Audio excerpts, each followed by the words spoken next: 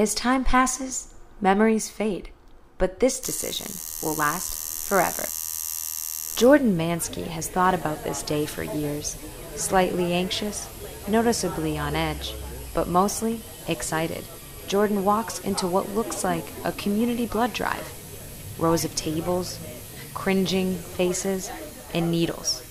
The constant ear-drumming humming of piercing needles. Thinking, holy, I can't believe this. How long till it's over? Jordan is a tattoo virgin. His once lean, bare right arm has been transformed into a mural of Chicago. From the Sears Tower to the Art Institute to the L. And of course, Jordan's favorite burger joint, Kuma's Corner. Nobody's going to be like, oh my God, you're dumb. They're going to be like, oh my God, I can't believe you did this, because it's not like me. I was not a goody-goody, but kind of like an all-American boy in high school, the good kid, student council president, athlete, good grades, all that stuff. They'll be very, very surprised that when they see me, it'll be fun to kind of shock them.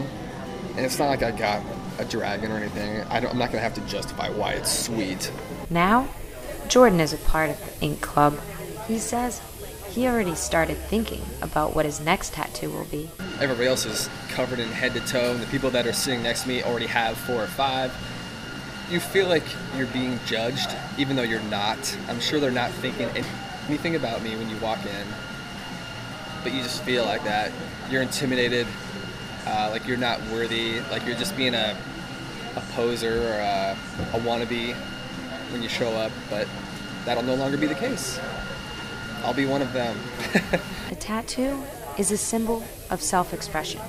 It is personal, meaningful, and most of the time, a piece of artwork. It's more permanent, it's on my body obviously, and I get to control exactly what the picture is and how it looks.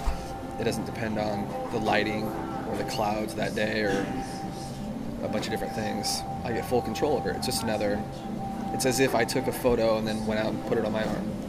A photo you want to wake up to every single morning. They always tell you to draw it up or print it out and put it on your bathroom mirror, and if you're not sick of the image or the idea of that image, after 6 months, you won't regret it down the road, however many years.